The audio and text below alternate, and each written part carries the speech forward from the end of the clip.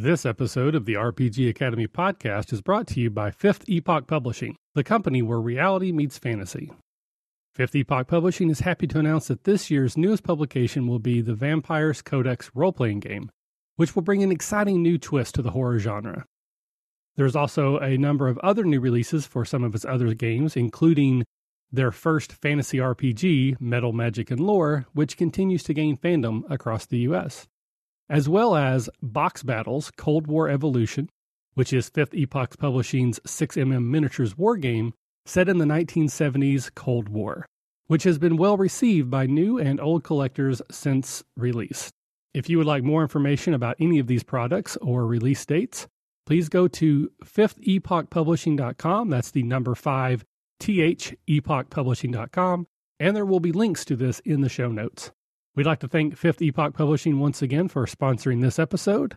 And now, on to the show.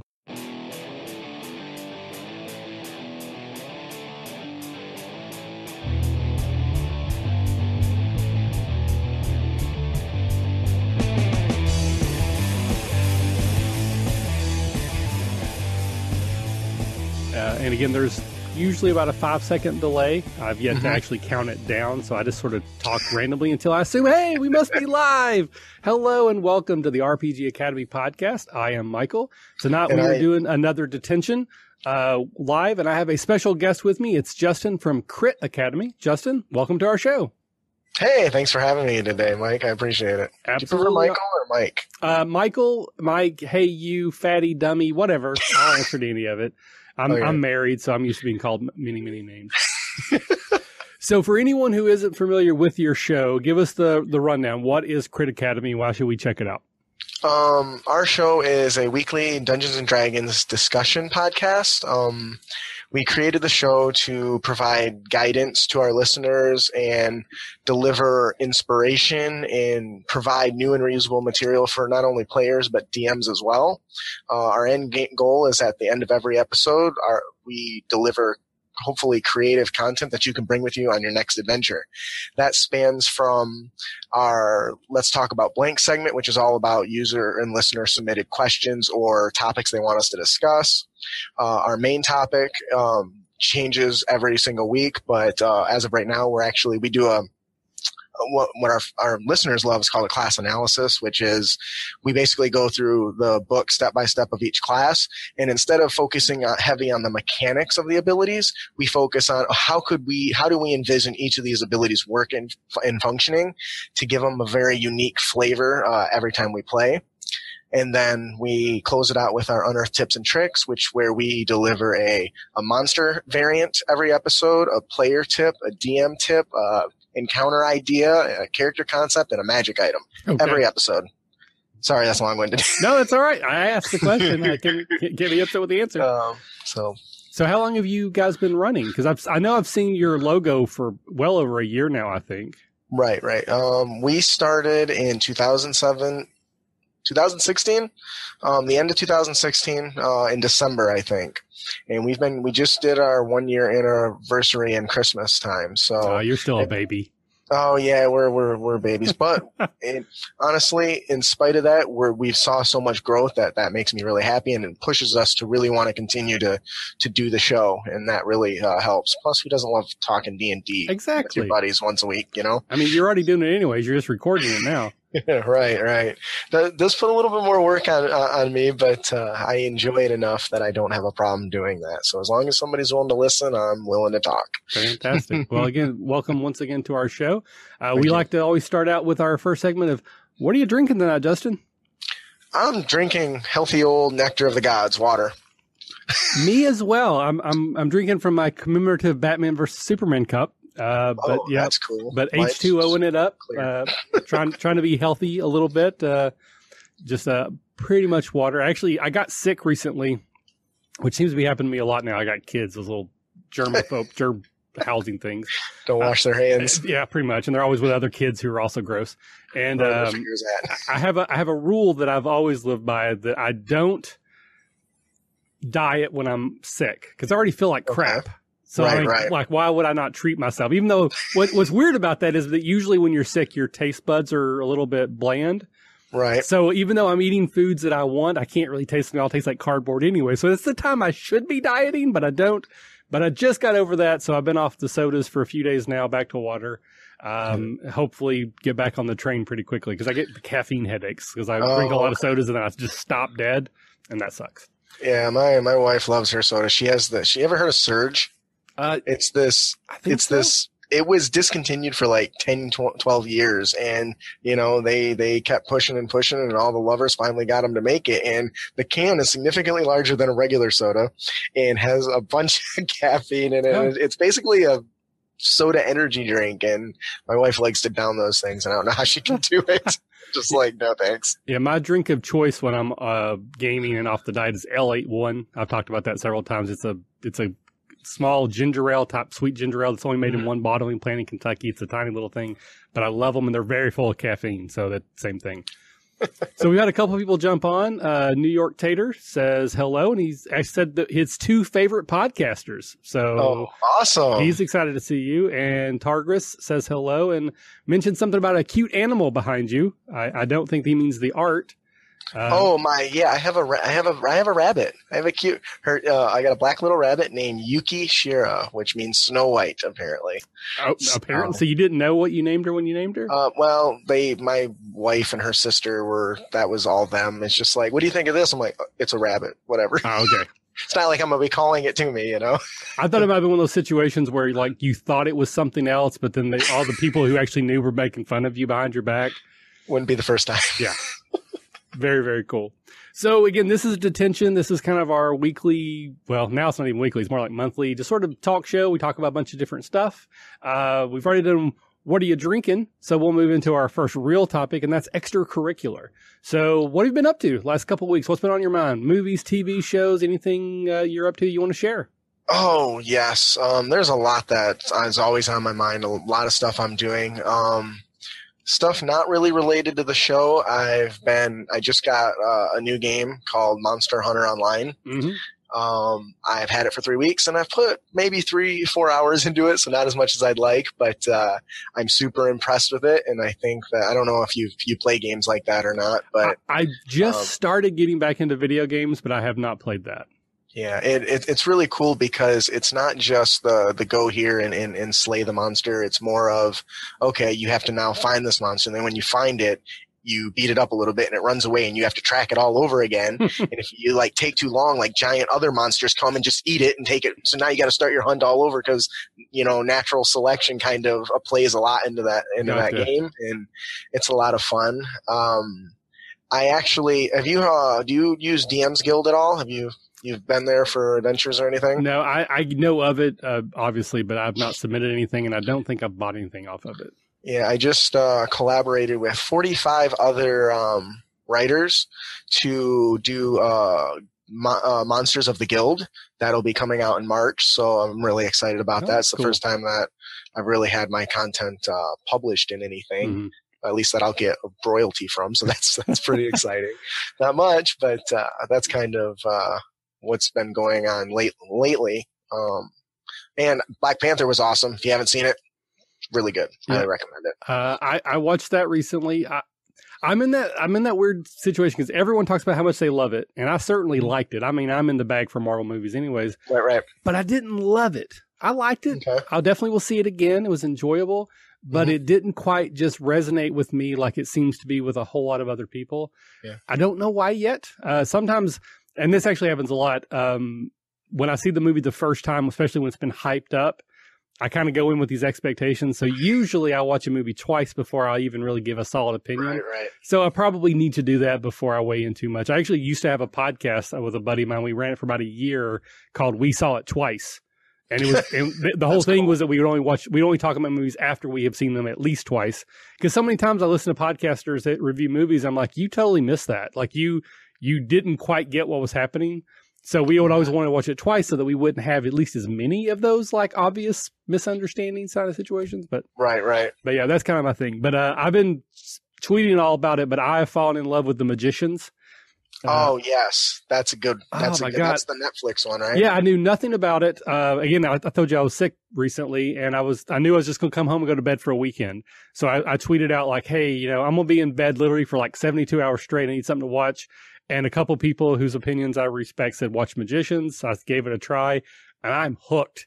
I've watched now both seasons on Netflix. I've caught up with the current season. I've started over on Netflix.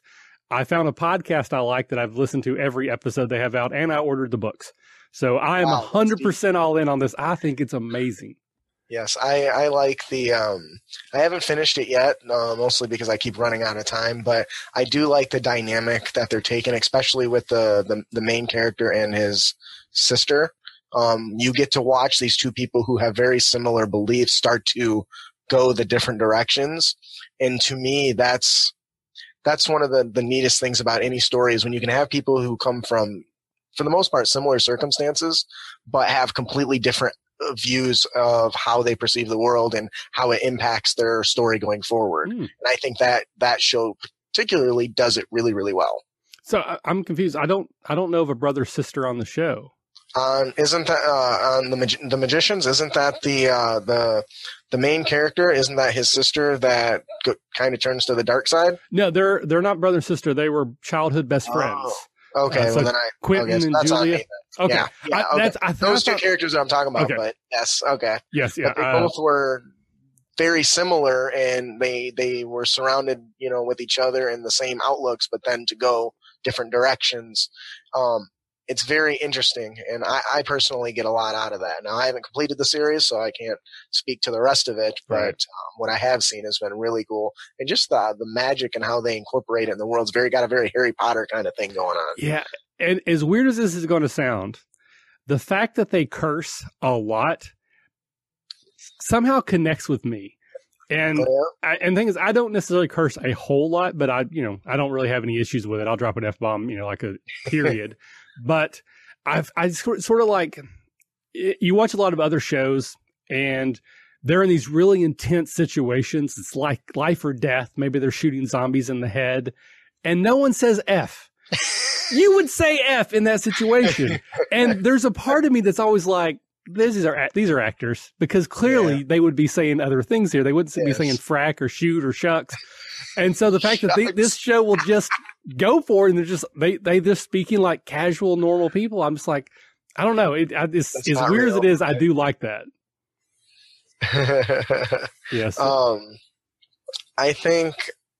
I kind of think you're on point, and I don't know what your show rating is. I know ours is explicit because generally I can't go 10 seconds without saying something I probably shouldn't, but not just for swear words, but for other things. But I totally get where you're saying that when you see heroes or adventurers or movie actors in these scenes where that if you were in that same, you would be just a string of curse words. You're just like, maybe I need to just be an actor and be better. Yeah. So Targris has weighed in that he watches it and loves it as well, but he's only watched the first season. I actually think the first season is weak compared to the second season. I liked it. It got me hooked onto the characters, but I didn't think it was as good. I definitely thought it got better in the second season. So if you like the first season, I will assume that you will like the others. Right. One of the other shows I really like is Supernatural. Oh God, yes. I love that show. And one of my favorite things about it, that's a weird way of saying it, but one of the things that I've enjoyed is the episodes with the ghost facers. Mm-hmm. There's an episode, I think it's like around season 3 or 4, somewhere in there, and they're on ghost facers, and then we see the show from the ghost facers viewpoint, and Sam and Dean are cursing like crazy. But they're all bleeped out because they're on this other show. Mm-hmm. So it's just that sort of realization that like that's what they really talk like, but they can bleep it out here, but they can't really do that on the real show, so they never say those things. And it just makes me giggle a little bit every time I'm thinking they would be saying bad words right now. So, I don't know. Maybe I'm a 12-year-old still at heart. No, I agree 100%. So yeah. Honestly, I'm gonna be honest. My favorite reason for loving Supernatural isn't because the show's so good, because it gives me such a plethora of inspiration for not only my show but for my D&D games, and that's why I like that. And Grimm, if you haven't seen Grimm, it's in my opinion, it's right up there for giving you ideas. I've heard good things about Grimm. It never fell into my lap, and I never really sought it out. Is it still on? Or is it it ended after season? Don't quote me from maybe season 4. Okay. And it was really cool. I don't know if you know the premise, but it's like all those fairy tales you hear are true. And, you know, these people have an inner beast inside of them that they can, like, almost like a werewolf can just change into, freely. Okay. And most people can't see this vogue that they do, and only Grimms can. So Grimms were these line of family whose sole goal is to hunt these monsters down and stop them. So I really enjoyed it. It got kind of crazy in some parts, but I enjoyed it all the way through the entire series. And I do recommend that if you haven't seen Grimm, it's really good. All right. Well, I've caught up with Magicians now. I'm 100% caught up. So I might be looking for something else to fill some time as well. Right. Excuse me. All right. So let's move into the show as well. Again, I'm trying to read chat as we go here. So the next thing we talk about, or actually the next game we play is 10 Things. It's been a while since we've done Detention. I'm a little bit off my game here. So we're going to do 10 Things, which 10 Things is an improv style game where we give each other a prompt for 10 of something. You try to do them as quickly as possible. Accuracy is not as important as immediacy. You are the guest. Would you like to receive a prompt first or give the prompt first? How about I receive the prompt first? Okay. That way, by the time you're done, everyone forgets how poorly I did. Strategery. I like that. I always kind of like to try to tie my 10 things into something about the show we've already talked about. So, you know how in like some movies, they will just change the word. So like they'll say Monday, Friday instead of mother or something like that. Yes. I want your 10 best fill-in fake curse words. Oh, no. Okay. Funky butt loving. 1. Mother cruncher. 2. Fudge. 3. Chester's coconuts. 4. By Zeus's beard. 5. Hades. 6. Mother fracker. 7. It works. Oh man, this is so much harder when I got to do it. 3 more.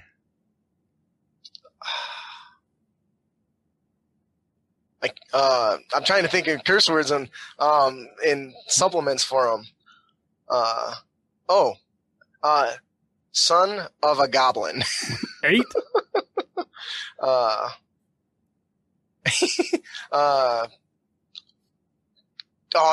Dragon's testes. Sure. 9 works. 1 more. Bring it home. By the king's coconuts. By the king's coconuts. That would be 10. Those were 10 things. New York Tater tried to help you out. He said peanut butter. Thanks, Nate. All righty. Hopefully there wasn't too much dead air there. That is a lot harder than you would think it would be. When you're actually in the moment, and here's a little tip I'll give you, that when I do the audio only version of this, I always cut out some of my dead air so it sounds like I'm better at it than I really am.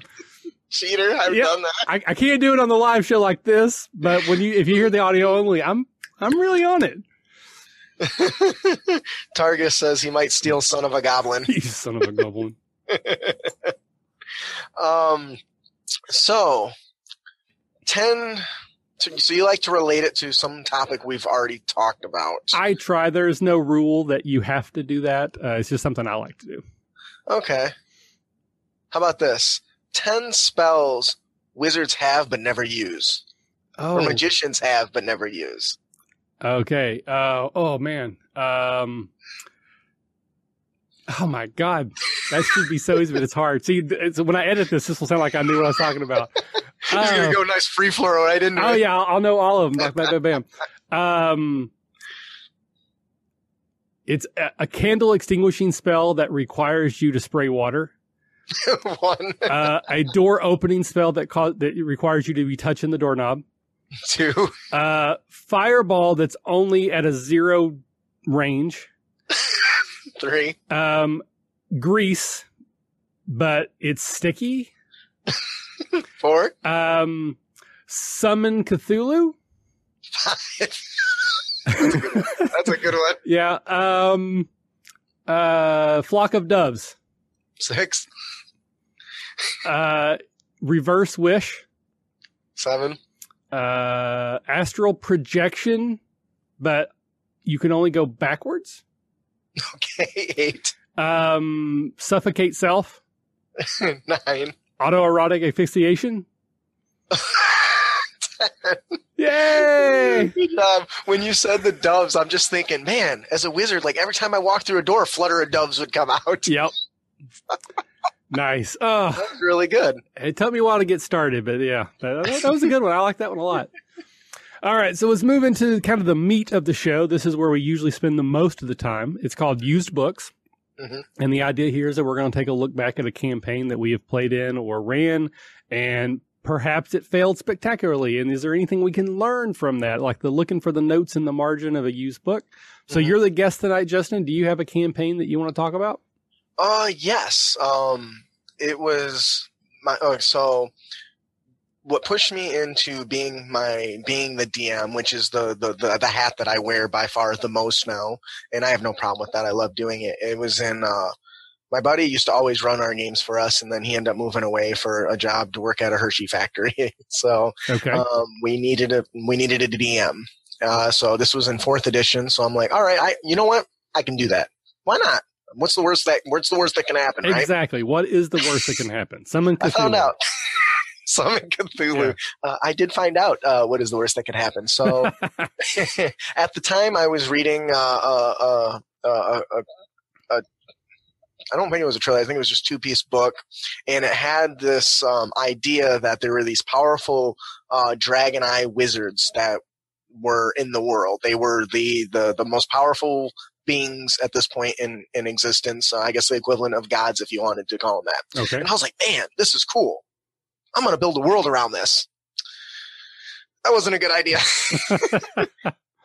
So I first thought, I was like, all right, well, these guys will be like the highest level. I think that was level 30 in 4th edition. Mm-hmm. And I'm like, all right, so I got to build the most powerful wizards I can that each follow the sign of the zodiac, which is what the dragon eyes did. You had like the rat dragon eye and the goat dragon eye, or the dragon, I think they call it the mirror dragon. So they had, all these based on the Chinese zodiac. And I'm like, all right, so this is going to take place of all my gods. These are my gods. They're real people, but people worship them like gods, and that power gets continually passed on. So I'm like, all right, we're going to run this adventure. We're going to run this campaign.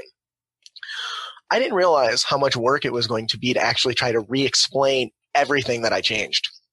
That was hard because when I'm just picking up DMing, so I'm thinking that, well, if I just tell them this is what it is, but as we're going through the game, I'm learning that everything that I didn't think about is every question that they have. Yeah. So I had to start like keeping a log of their questions and then going back and answering all those questions. Okay. Which for me was overwhelming. So we got to a point where I decided that, well, these people are powerful. People crave power, right? I mean, if you're strong, people want that power, right? So if these dragon eyes are real and their power gets passed on, there's going to be people who want to try to acquire that power. Mm-hmm. So it led to an interesting idea that these dragon eyes would wage war on each other occasionally to steal power. They'd raise armies and blah, blah, blah. So I'm like, all right, I'm level 3. You guys are starting a mass combat. There's this big war going down. Everyone's assaulting the rat dragon eyes, giant floating castle. We just started. First time DMing. Bad idea. At least from my perspective, was not a good idea. I didn't have a full understanding of the rules, and our combat. Have you played 4E or a lot of 4E at all? Yeah, I played quite a lot of it when it first came out. Yeah, it's very much board driven, right? You have to have like minis and all this stuff, more so than any of the other editions, in my opinion. So because I didn't really fully understand mass combat rules and how to do it, I had this real cluster goblin of of mistakes I was making trying to deal with mass combat. And it wasn't till after the adventures we had done that I realized that not only was I focusing on the wrong things, I was trying to take this big war and fit it onto a tiny little grid. But because I didn't fully understand the rules, I wasn't letting spells and abilities really affect like they should. And while they said they had fun, which, hey, that's great. In my opinion, it's one of my greatest failings as a DM. It was so poor. It was so long. The combat took forever. And I have learned so much about what not to do when running, mass combat. Have you had experience with mass combat at all? I have attempted it a few times, and much like what you're saying, every time I've tried it, it has not worked out very well. Like, I had the idea that this was going to be this great epic battle, and it was just tedious. No one was having fun. I was trying to, evoke this sense of overwhelming dread. Didn't really go through. It was just very, very boring. So the one time that I was somewhat successful was actually part of the Made Men, which is a very first campaign series that we did. And I reached out to a friend of mine who was in the military, and he's more of a war buff. And I said, I don't want to run mass combat, but I want my players to feel like they're in the middle of a mass combat. And he gave me some advice on how to do that. And I think I did a pretty decent job. So all that I had happen was just basically all this stuff was happening around them. They only had to deal with a little bit, like the one or two mooks that would come out of the crowd and fight them specifically. But there was all this stuff that was happening around them. And that was a lot easier for me to manage. I could tell my interesting, evocative descriptions. But when it came time to roll dice, they were still only rolling against one or two people. They really weren't doing mass combat. They were in the middle of one. Mm-hmm. And what we've talked about on the show, kind of like, I guess what I will try next time was to break down like a squad, almost like an NPC. So I would just have an NPC sheet that was, maybe it's 20 people or 1,000 people, whatever. And then if the PCs are in that squad, that affects that NPC. So maybe they get a +2 damage, maybe they get a higher armor class, maybe they get a spell resistance, but I'm still only rolling one thing against one thing, and then applying the results as if it was a mass battle. Yeah, and I actually agree that's a really great way to do it. We finally, when I made the change to 5th edition, I decided that my approach would be a little bit different. And actually, I've changed that approach since then after we aired an episode where we had a guest on from Game Master Stash and discussing mass combat, where I was still too focused on mass combat being mass combat. Mm-hmm. And so after that episode, I took a new look that in exactly what you're saying is that instead of worrying about what everything's going on around the adventurers, instead I need to focus on key points of what kind of quest could I give them that could help pull the tide of battle in one army's favor or another, as opposed to trying to constantly monitor how each individual platoon was doing, or squad, or however contingent, however you wanted to break it up. So what I ended up doing this is the 4th time that I've ran mass combat. And what I did this time was, all right, so I'm going to give 6 die, 3 die to each side. And every time a certain condition was met, and I gave my adventurer, my players 4 different hooks, basically. You can choose one of these hooks. Here's how each one of these hooks is going to, you guys think, will impact it. If you can sweep around here and break into this gate, you'll allow everyone to flank in and flood into the city from this way, hopefully taking over the turrets and turning the battle, I don't want to say turret. They were like giant crossbows, siege crossbows. If you guys can take those, you might be able to pull fire off of your allies and focus that fire back on the enemies. So there would be 1 die for that if they succeeded. So basically near the end, I rolled both armies' dice, and whatever one was higher determined the outcome of the war. And each event they did that they succeeded at pulled away a die from the opposing army. And so that meant that the flow of combat, as big as it was still focused on their actions influencing that combat in some way. And in my opinion, that's the most success that I've had so far. But I still had a lot of mistakes when I did that one too. So I don't think that I'll ever get to the point where I think I've done it perfectly. But as long as I continue to progress and learn from the past events that I've ran, each time I run some sort of mass scenario, it will improve. So, and I don't mean this in any way negative. That sounds kind of video gamey to me. Mm-hmm. But I think that's a positive in this case, where you have so almost like a side quest. Like, you can just go do this, but if you go over here, that will help you, the overall battle. Again, if you're taking care of the turrets, you're opening a door, you're unlocking all the prisoners so they all get to run out, like in in the Last Dragon movie, or Enter the Dragon, I guess what it's called.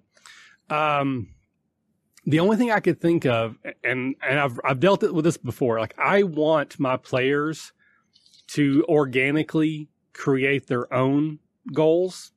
Okay. But they rarely do.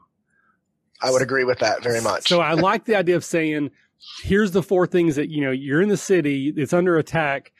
If you open the gates, reinforcements can come in. If you take care of the turrets, it will allow their siege engines to get into position. I would want to not do that and just say, you're in the city, it's under attack. What do you want to do? And try to give them the opportunity to say, well, why don't we try to open the gates, and be like, great. And then when they do that, say, here, I'm going to give you a bonus die, and like basically not explain the rules ahead of time. I just know with my group, it's probably not going to work, and I'm eventually going to have to do that anyway. No, I don't want it to seem like that those are the only options available to them. I found if I don't give hooks, we end up in a very stagnant situation where, okay, you guys are in battle. What do you want to do? And usually my hooks are given by them talking to a commander or somebody in charge that they think this is what's best, but I never try to say that the player can't say, well, I think this is a better idea, and then them do that. Now, that being the case, when I give when they come up with those options, I have no problem rewarding them. But I do find that if I don't at least have several options available presented to them, we get to a thing where well, what do you guys want to do? I don't know. What do you want to do? Well, we could probably do this. Well, maybe we could do that. And it leads into sometimes some creative ideas, and other times they're just looking at me, waiting for me to throw, the fishing line and bring it in for them to hook onto. And I completely agree, and that's kind of the situation I'm in. So I'm just trying to think, how could you do that?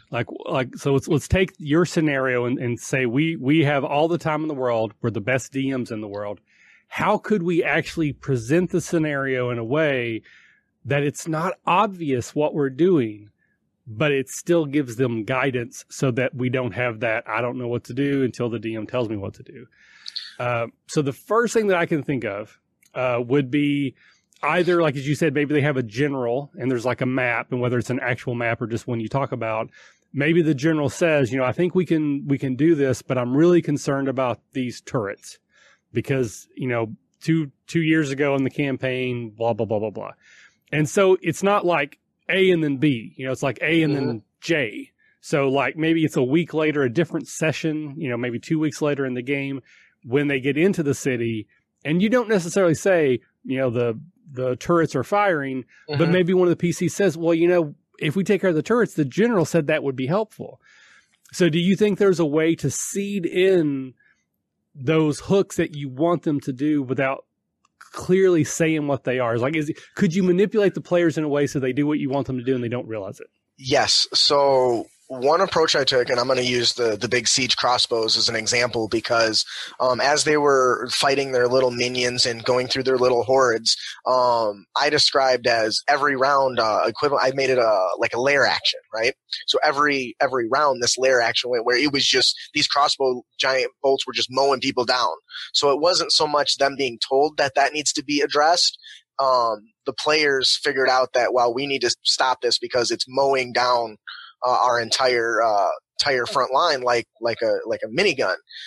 So that was a hook that I had planned for, but was fed to them just because I was killing so many things. And honestly, it took out a player before they came to that decision. But and unfortunately, that player died. But sometimes when trying to set a seed, I think action, in my opinion, is better than description. If I just describe this thing mowing people down, it's one thing.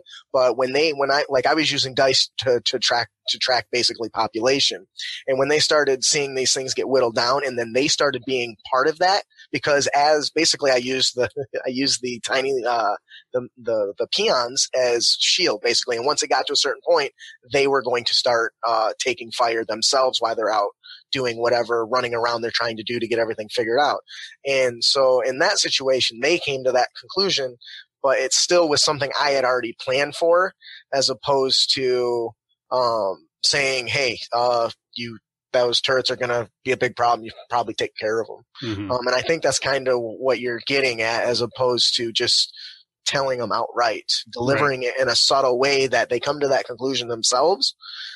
But the only way, and this might be bad DMing on my part, the only way I can ever really push them to come to their own conclusions is to either have a high intelligence character make a intelligence check to determine that and then feed it to them, or the player figures it out after another player gets raffle stomped, but that's at least in my experiences. But I really like where you're going with that, and that instead of just saying the general saying, hey, this is what we need to do, having them figure it out definitely can make for more engaged role play and less video gaming, like you said. Yeah. So Beef Griller said, and this was a joke from him, but it's actually accurate, is you tell the players what they can't do, and that's what they will do. So, you can't do X, they'll do X. So, but legitimately, I could see that we're being like, again, maybe you're talking to the general, and the general says, we've got to focus our plan around avoiding those turrets, because we don't have any way of stopping those. Like, there's just nothing in our army. There's nothing in our power. We just have to avoid them. End of story. Will that encourage the players to be like, you know what? I bet we can do it. So is that a way to, again, sort of subtly manipulate them into doing what you want them to do by telling them it's not possible to do? It's not a good idea to do. Right. You're basically, you're issuing a challenge to them subtly. Yeah, exactly. I mean, again, we're not just saying out, you can't do it, but there's an NPC saying you can't do that, or you shouldn't do that. Right. The other thing I was thinking would be, you set up a scenario where the players are defending the city. And that's something where, like, they can either put these defenses into place, or at least they know, okay, we're going to defend the city. We know we can defend it because we have this, this, and this. And then sometime later, you flip the script, and now they're the invading army of that same city. So they help set up the defenses, or they're clearly aware of the city's defenses. Now they're having to fight against them. They're going to know what the best parts of the defense are, and maybe that would help them figure out, hey, we always said that these murder holes and these, tar and drops or whatever would really be hard to fight against. We don't want to fight against those. So maybe we fix that. Yeah. I also think that a good subtle way to drive the players in a direction you'd want without telling them is make two events occur simultaneously, where they're forced to pick one of the two. For instance, in the example that I ran, God, man, it's been so long. I feel so old now.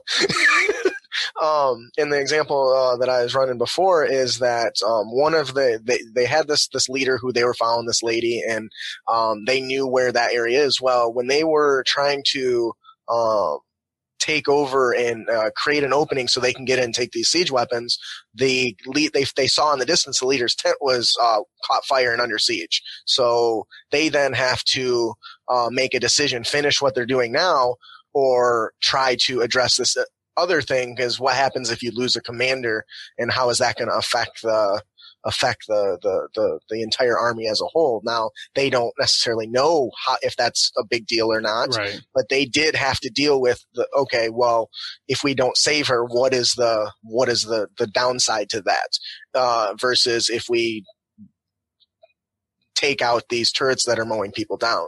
So by presenting multiple events occurring while they're in the middle of one event can also spur them to a direction that you want, or at least give them the illusion that now they've got more things that they have to deal with, and choices at their choices that could affect the outcome of this battle. So not another Nathan jumped in and said you could have the PCs as part of a strategy meeting called by NPCs.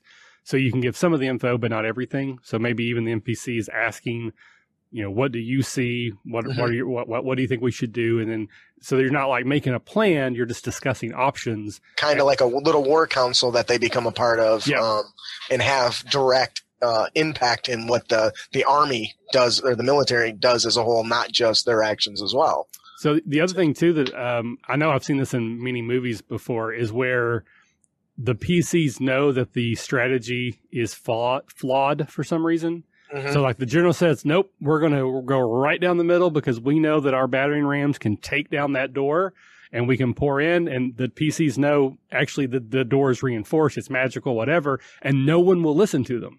Mm-hmm. So they're like, everyone's going to die unless we stop it. And then again, they can stop it however they want. They might sneak in, they might infiltrate, whatever, but you're not just saying you have to open the door. You're just saying, hey, these guys are going to go kill themselves because they don't know what you know or they don't believe what you believe. Right. And that's an important point too. When you have a lot of options in front of the players and feeding them additional knowledge, that can help kind of sway them too as well. Because if they are managed to infiltrate this tower and learn a key piece of information that now becomes a priority to get back to the head NPC or the war council or whatever group you're having. Man, I wish I would have known this stuff back when I was running the first time. Because the more I think about it, I was like, that seems like so obvious now, but it was such a train wreck before. But having little things like that pushes them to have options, but still your guiding hand, kind of nudging them in a direction you want, which I know we have to be careful, can get kind of railroady. Right.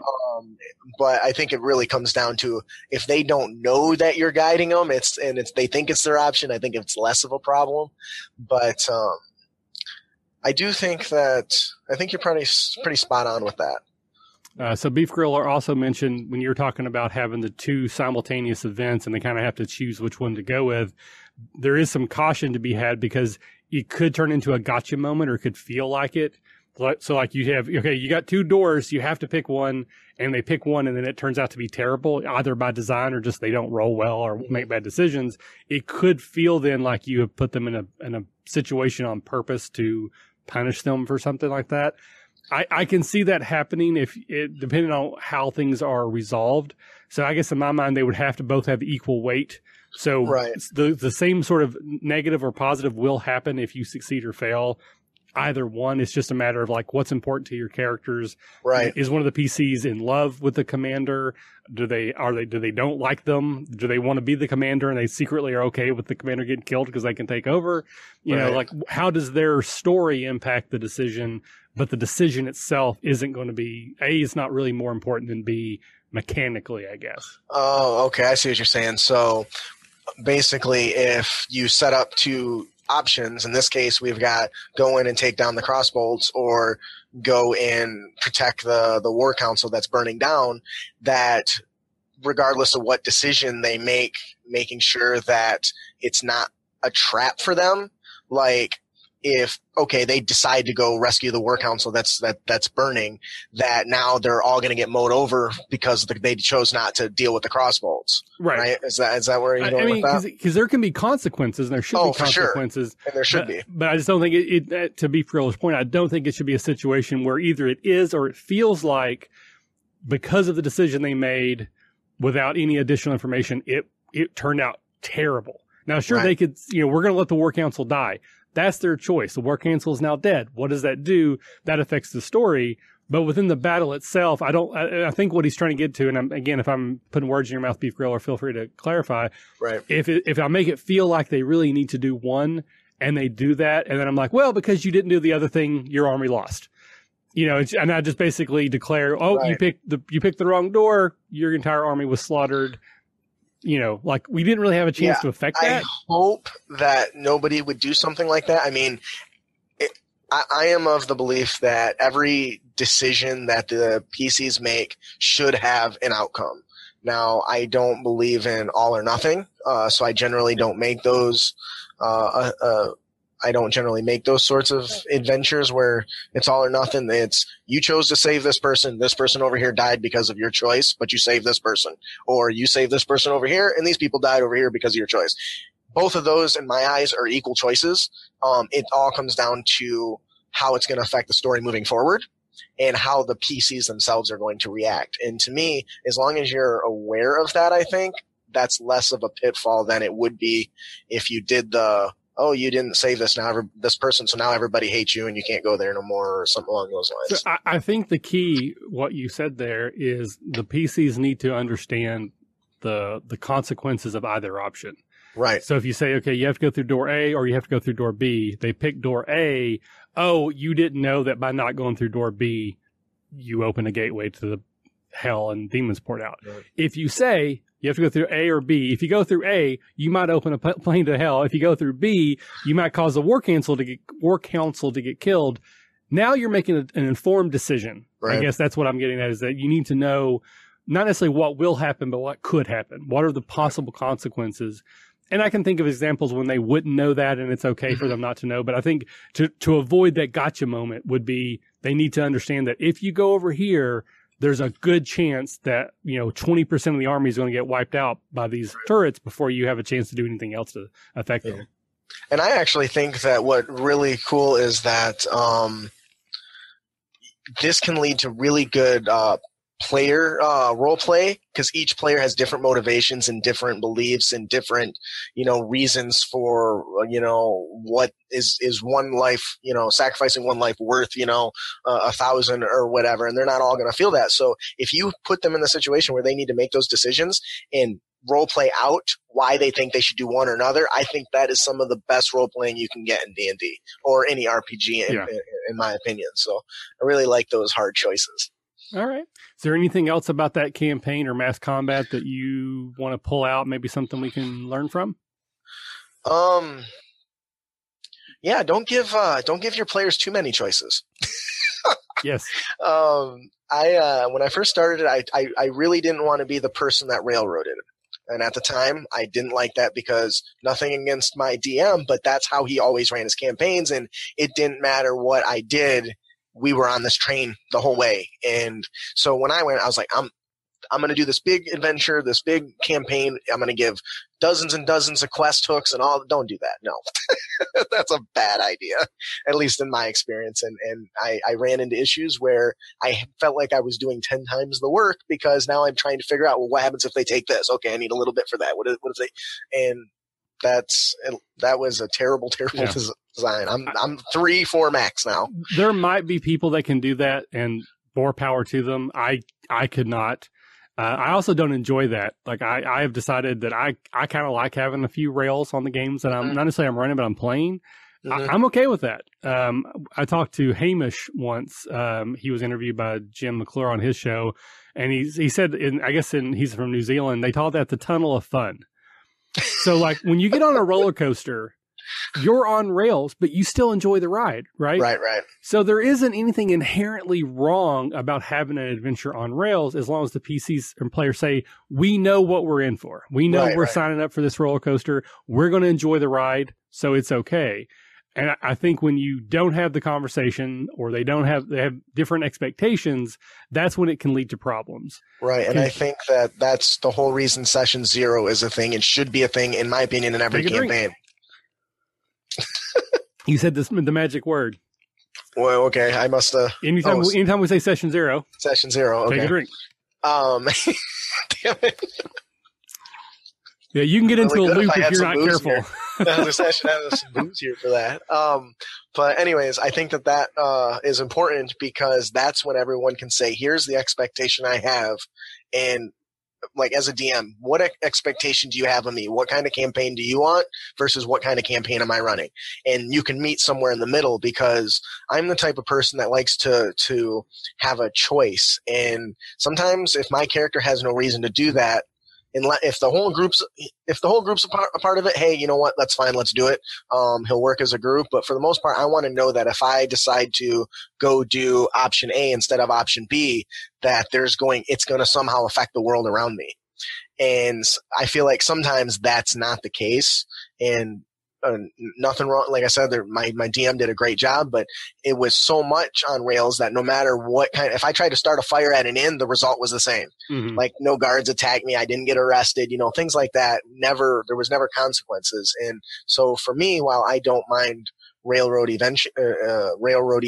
adventures, having an adventure where your decisions don't have an impact isn't fun. No. But in the same token, don't try to compensate for your players who want this big open sandbox world by trying to literally come up with 10 things, because you're going to put way more work on yourself, and it'll take time and effort, and sometimes you don't need to put that much effort into it. And you plan for 10 possible scenarios and they take the 11th anyways. Because that's just what players do. That's how they do it, right? So for me, and I've said this before, I always like to plan or to think big, but start small. So I may have the idea there's going to be this, huge epic quest, but it's still going to start in one location, right? One tavern or one city or one dock or one ship or one temple or whatever, one dungeon. And it's probably going to have maybe one or two NPCs. So the PCs will be there. Maybe the jailer will be there. Maybe the priest will be there. Maybe the bartender will be there. That's where it's going to start. That's all I need to start the game. And then when the players start making decisions, and I can sprinkle in suggestions like, there's worry there might be a war, these two countries over here. If that happens, it's going to impact trade. Right. There's rumors that, children have gone missing in this village over here. And then as the players make choices, they seem more interested in the children being missing. Okay, let's create some NPCs. One of those NPCs knows something about the war, and they start to make decisions based off of what their characters know, and it means more to them. So it's not like they can do anything, but they have a lot of options, and those options will be informed by what they've already done, and it's just easier for me to manage that. Again, like you, I can't do 10 major plot lines and just go. It's just not going to work. And there are some people that can do that, so all the power to them. The one thing I would kind of like to talk on that note is one thing that I had a lot of success with is when I started a campaign, I had like 10 questions that I would ask the PCs that would put them in stupid situations just to see how they would react, so that I could kind of predict the type of decisions that they would make. And it might be something as stupid as, you've got, here's a good one. There's 2 different fires, and in one fire in a tavern is where your spouse is. Right, and she's on fire. And in the other end of the city, your house is burning down, and your mother is inside. You can only save one. Who are you going to save? Stupid questions like that, and then I would give them a reason to justify it. Okay, well, why would you do that? And it might be a stupid answer along the lines of, well, I can always get another spouse. I only got one mother, so I'm going to go save her, Yeah. But you could really gauge a lot about what the players' decisions that they would take in those situations, which I recommend to everyone. If you can come up with some questions to ask them, you can learn a lot from that. I kind of learned that through the years, but once again, going back to that first session, I wish I would have known that stuff then, I came up with something similar to that, and I don't remember any of the questions now except for one.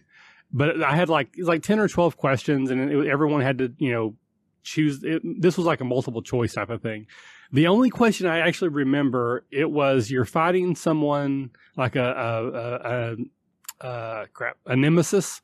So this is like someone you don't like, and they lose their weapon. Do you A, stab them while you got the chance? B, let them pick up their weapon? I had like different options for how you would handle that situation if you were suddenly fighting your main bad guy unarmed. What type of person did they see themselves? Most of my players said stab them while they didn't have a sword. That's pretty much how things work. That sounds about right. Nice. So, let's go ahead and move on. I still think there's probably a lot we could talk about there, but we have about a limited time. Right. So it's time for everyone's favorite part of the show. Justin, where have your fingers been? I'm supposed to sing, right? Yeah. That was just sort of the lead-in. So for anyone who might be new, who doesn't know what we're doing here, this is another improv game. It's called Where Have My Fingers Been? There's a little song that we're going to sing. And then we're going to create a scene based on prompts from the other one where we have characters that are talking to each other. The idea is to try to have a beginning, middle, and end. I rarely get there, but it's a lot of fun. So once again, Justin, you are the guest. Do you want to start receiving the prompt, or do you want to give the prompt first? I'll go ahead and give the prompt first. Okay. Mostly because I forgot the beat to the song, so you can remind me of that. Now, it's generally just a place and a setting, right? Yeah. Yeah, basically, I mean, generally we have at least two characters. Like, I'm really not good enough to do more than two. I know Scott likes to bring in the third, which I always find funny. But usually you have like two people in a situation, a scene, and a place. It's like you're a businessman, a fireman, and you're on the space station. Okay. It's just sort of like normal improv stuff. Once again, I try to connect it back to something we talked about in the show earlier, but it doesn't always work. Okay. So where have my fingers been? I said, where have my fingers been? Your fingers are in a trench in a mass war, and your weapons are broken. You have no rations left, and you're sitting with your ex-girlfriend. Son of a goblin! And that's where my fingers have been.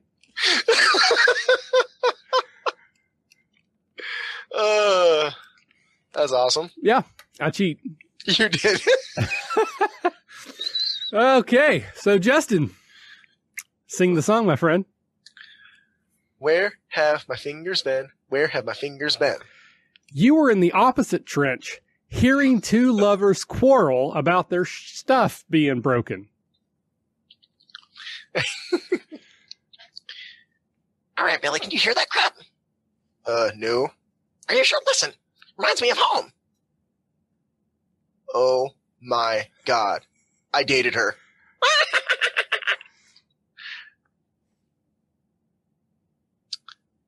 What's she like? She's a doppelganger. That's all I got. And that's where your fingers have been. And that's where my fingers have been. Fantastic. Thank you so much for playing our reindeer games. I don't know why people enjoy those so much. I think it's because we make ourselves look stupid. Apparently we double cheated. We did. Well, I know I cheated 100%, but I think you made a lot more effort. I don't know if you got further than me, but you tried harder than me. So we'll move into the last part of the show. This is cryptozoology, and this is where we talk about a monster, generally from D&D, but not always. Some of the ways we've used these monsters in the past, maybe brainstorm some ways that we could use them in the future. Once again, Justin, you are the guest. Do you have a monster you want to talk about? I do. I love zombies. Zombies are one of my favorite monsters. Mainly because despite having a stat block, there's no real restriction on what can be a zombie. Really, anything with that lived at one point can become a zombie, and because of that, I can introduce a lot of different zombies and mix them and create these really intricate combat scenarios, and some not quite as interesting. Like one of the more recent ones we did was a suggestion from I think it was from a listener on our show, and we talked about it where you have zombies because they don't require food and drink and breath for all that, so you can do a lot of stupid things with them, like stuffing them up into like trapdoors in the ceiling and then like raining undead zombies from above as they plow down on top of your heroes, or setting them in a room and let them wander loose where buzz traps can come out, because even if they get chopped in half, they can still kind of crawl across the ground and try to bite your ankles like a chihuahua. And I really get a lot of use out of zombies. And I think that they are in my opinion, one of the most versatile enemies in the DMG because of that. What do you think about zombies? I've used them sparingly. I'm not necessarily all in on the zombie phenomenon currently, but I do think they make interesting enemies. But what I've normally found is that once the characters are, second, third, even fourth level, zombies start to lose some of their, wait for it, bite, if you will. Because the thing about zombies in like the media is that one bite, you're infected, you're dead. Uh-huh. And that's not how D&D works unless you're making a specific, like this is a cursed object or poison or something like that. So then it just sort of comes down to a war of attrition. Like, okay, I knocked it down once. Now I got to knock it down again. It's got to make a save and throw. Oh, it made the save and throw. It's back up. So how do you keep zombies an intense encounter when you're dealing with abstract combat, hit points, and armor class in like a D&D game? So the first thing, if I want them bigger and stronger, I'll usually just take another monster and give it the undead features. But what I like to do with my zombies the most is make them delivery systems. Because sometimes the heroes need something easy to cut through before they get to the medium counters. Because, sometimes it's good to have easy encounters sometimes. Mm-hmm. And zombies are a good way to do that. But by making them a delivery system in the back of the DMG, there is just a plethora of poisons and diseases. And there's nothing from stopping you from adding those effects to the monsters. In fact, I mentioned earlier that I've got some monster variants that are coming into this Monsters of the Guild book. And one of them is the cackling zombie. And basically, I took the cackle fever. Now, on their own, the zombies aren't very strong. They just, they do their little thing. And the heroes are none the wiser. They do some con saves. They move on. And I think it's like days later, or is it days later, hours later? I don't remember. They're affected by this cackling fever, which potentially can spread to like an entire village or an entire town, which makes that monster, though it wasn't strong and it wasn't dangerous in and of itself, now becomes a huge plot point for the adventure. I love to do little things like that, whether it's the cackling fever or or some of my own creation. But that's where I get the most out of them because, you're right. They're for the most part they're relatively weak, and sometimes the adventures need to be able to just slaughter through stuff. But if you can just slide that little disease or poison or alternate effect into their body, because really there's no reason why a necromancer wouldn't be experimenting with these critters and trying different things. I had one where they had magic sigils on them, which basically was just fireball. So when they died, they blew up. That's what they did. The zombie itself isn't going to know, isn't going to care because it's a stupid creature. And because of that, I can do a lot with that. Chasing, heroes through swamp bogs and everything like that. And they're constantly on the hike when these things are being constantly raised back from the dead.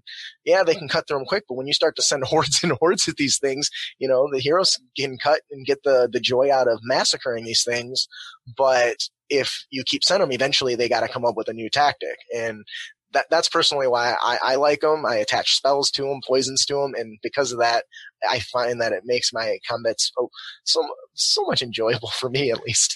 So I guess my question about that, because I do like that a lot, but usually those are most effective when the players at least know that. So if they know that when we fight this zombie, it's going to explode, that puts a fear into them, like, oh, we can't just kill the zombies because they're going to explode.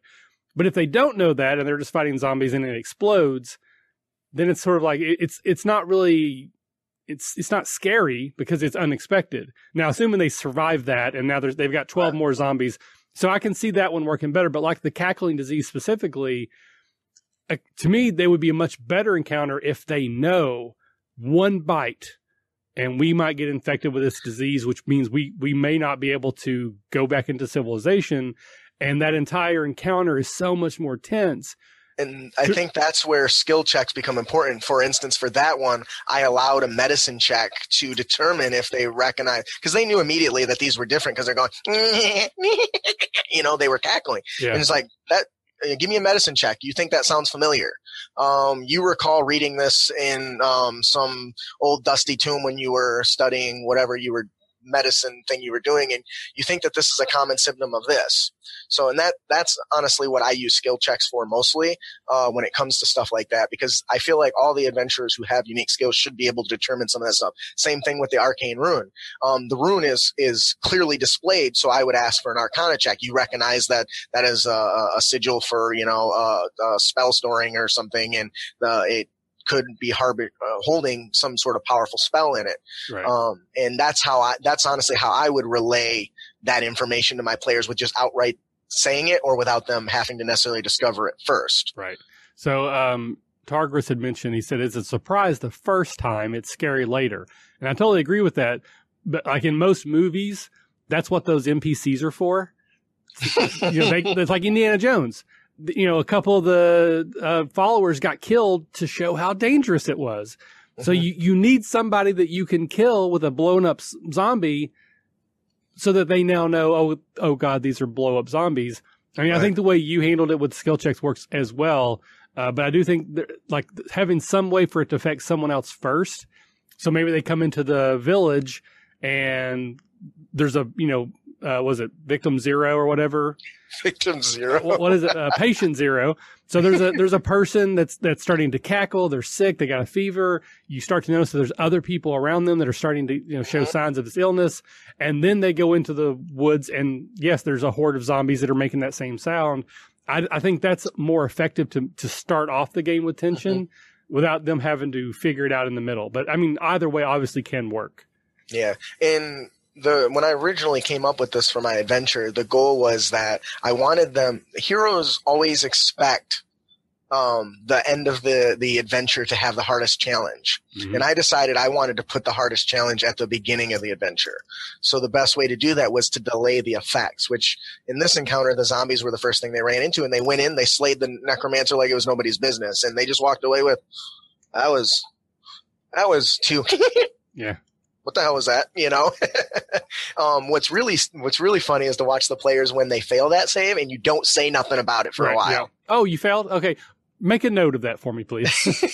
Because then you don't, like for us, it ended the session, them defeating the necromancer, and one of them failed. And as we ended it, a little, cackle, kind of escapes your lips as you're about to go to bed. And they're like, I'm sorry, what? That's where we're going to stop for now.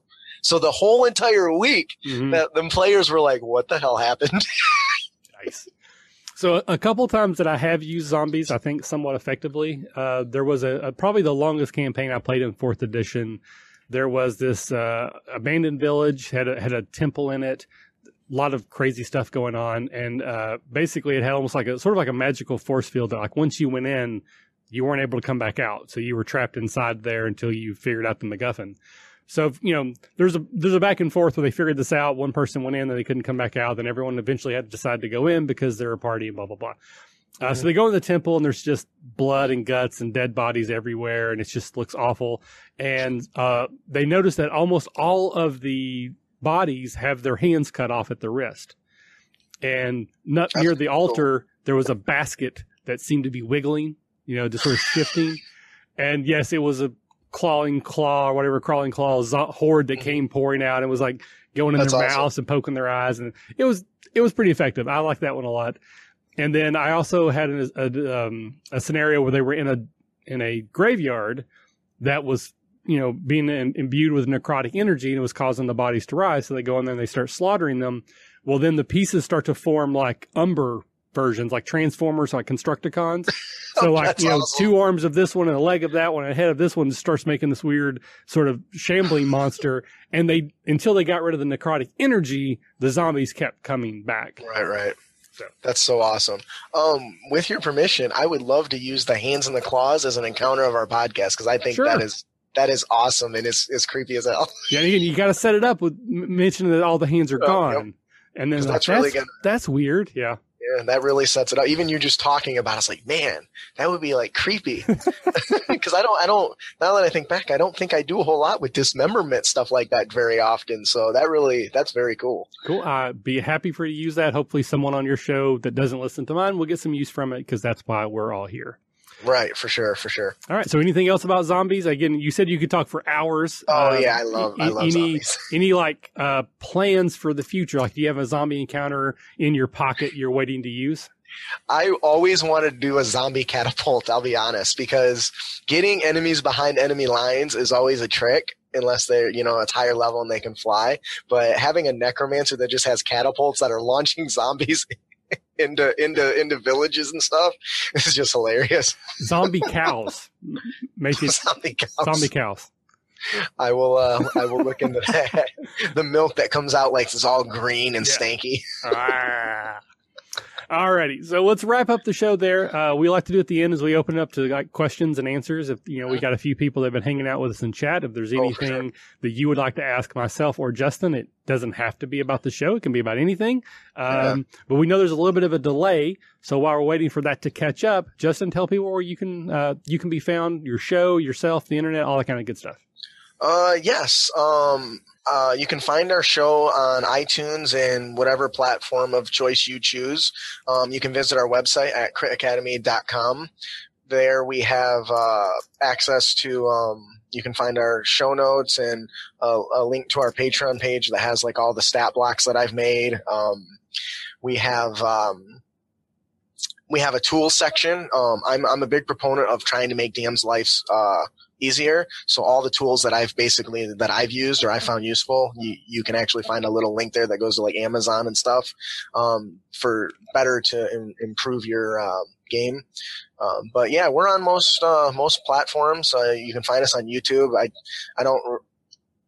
I don't really curate that very well since I'm mostly a podcast, but it's mostly just it's not a live video, though our patrons actually get to watch our show live, which was a lot of fun.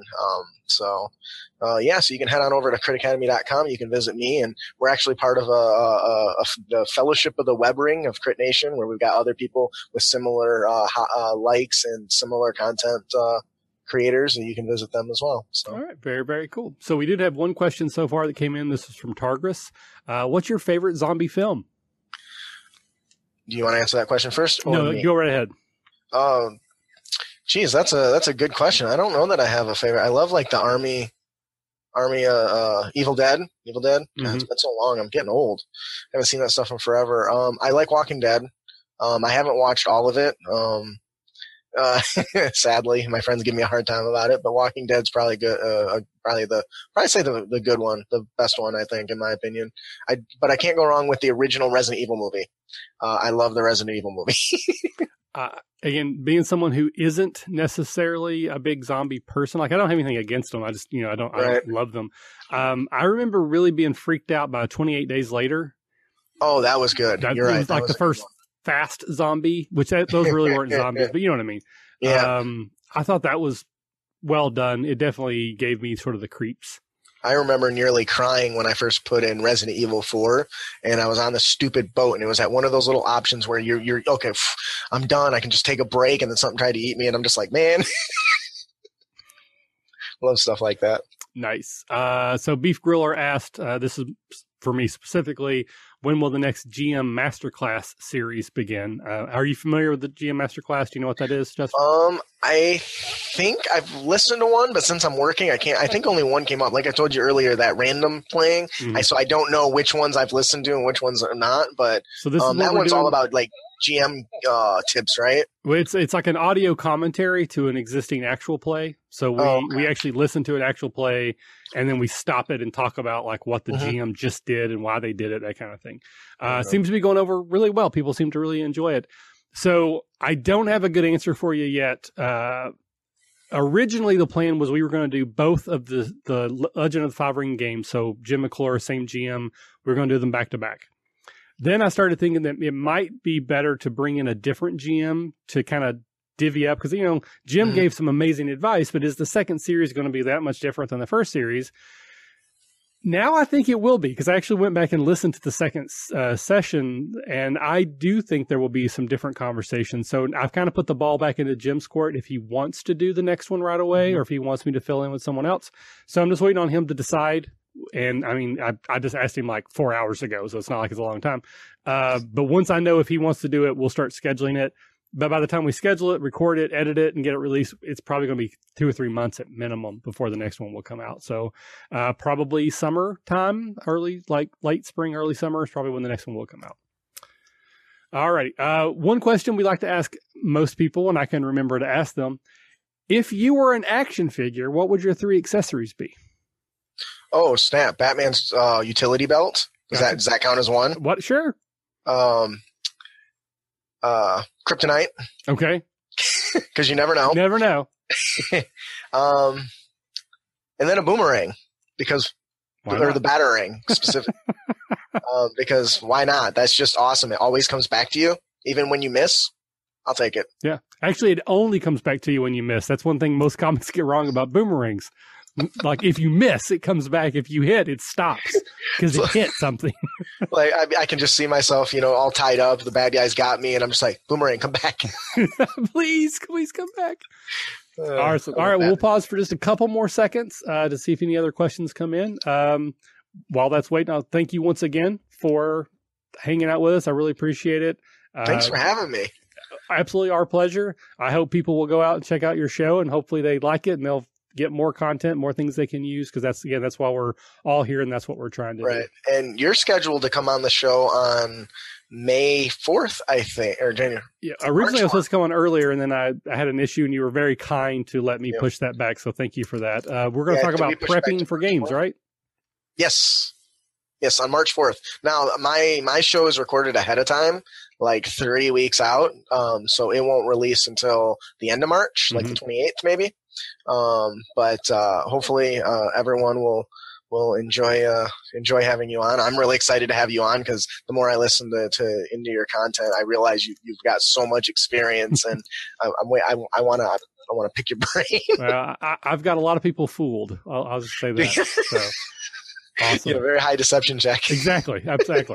All right. Well, I think that's it for the questions. Again, thank you everyone who was in chat. I say this every week, but when we have people in chat, it just makes the show so much better. I love the interaction. I love just reading what you are saying to each other, because that keeps me entertained. I love Dangerous Fusion. Always throws in the emojis. I was going to say, what's going on in there? I don't get none of that. I don't either. Dangerous Fusion, don't know who that person is, but they started hanging out with us maybe a month and a half ago. They've never put anything in but emojis. They always relate to what we're talking about. I don't even know how to use emojis. I don't know how that works, but it cracks me up because I just think it's so awesome. So I'm always glad when that person is hanging out with us. Yeah, I get the clapping and I get the thumbs up. The rest of it's just like it's alien speak. Well, we were talking about like zombies, and there was like the skull symbol at one time, and all kinds of crazy stuff. So if you watch it kind of relates to what we're talking about. I got it. And then we have our regulars: New York Tater, Targris, Beef Griller, Not Another Nathan. Those are people who are usually with us, but we hope we'll continue to grow. And I guess actually I should mention this before we go. We are currently having a Twitch contest. Once we get to 500 followers, we're about 250 right now. We're going to give a copy of the new D&D Rules Cyclopedia away. It just has a new version now on DriveThruRPG. It's a print-on-demand service. Okay. I got my copy.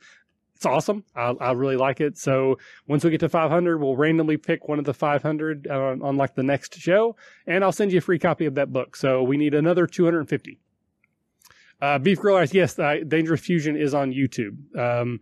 Again, I have the combination, so I can see the comments from both. But yeah, on YouTube, lots of emoji stuff. It's good time. So, all right. So we do our awkward wave out while I look for the button. And I always try not to laugh when I say that. So... Thanks for listening to the RPG Academy podcast, the flagship program of the RPG Academy Network. If you enjoy what we do here, then please check out therpgacademy.com and visit our site partners for additional entertainment and gaming advice. We do this out of love for the hobby and for you, our fans. The podcast and site content will always be free for you to enjoy and utilize. But we do have expenses related to the show. If you'd like to help out in any way, please visit patreon.com/therpgacademy and check out the rewards we are providing for your monthly pledges. We use all funds that come in to improve the show and give you better content and quality. And if you don't have the coin to spend, don't worry. You can still help us out in many ways. You can subscribe to our show on iTunes and or Stitcher Radio. You can leave us a 5-star review. Also, if you clear your cookies and you visit Amazon or the DriveThruRPG site through our portal, we get a small percentage of what you pay, and it doesn't cost you anything extra. Just like any RPG, our site works best with open lines of communication. We love talking with our listeners about everything. Please contact us with any questions, concerns, and comments that you have. We also love to hear feedback and experiences from your own games. You can email us via podcast@therpgacademy.com and reach us on social media, such as Facebook and Google+, at The RPG Academy. But Twitter is usually the fastest way to reach us. You can find my favorite co-host, The Caleb G, at The Caleb G. And you can find my favorite co-host, Michael, at The RPG Academy. Thanks for listening, and as always, if you're having fun, you're doing it right.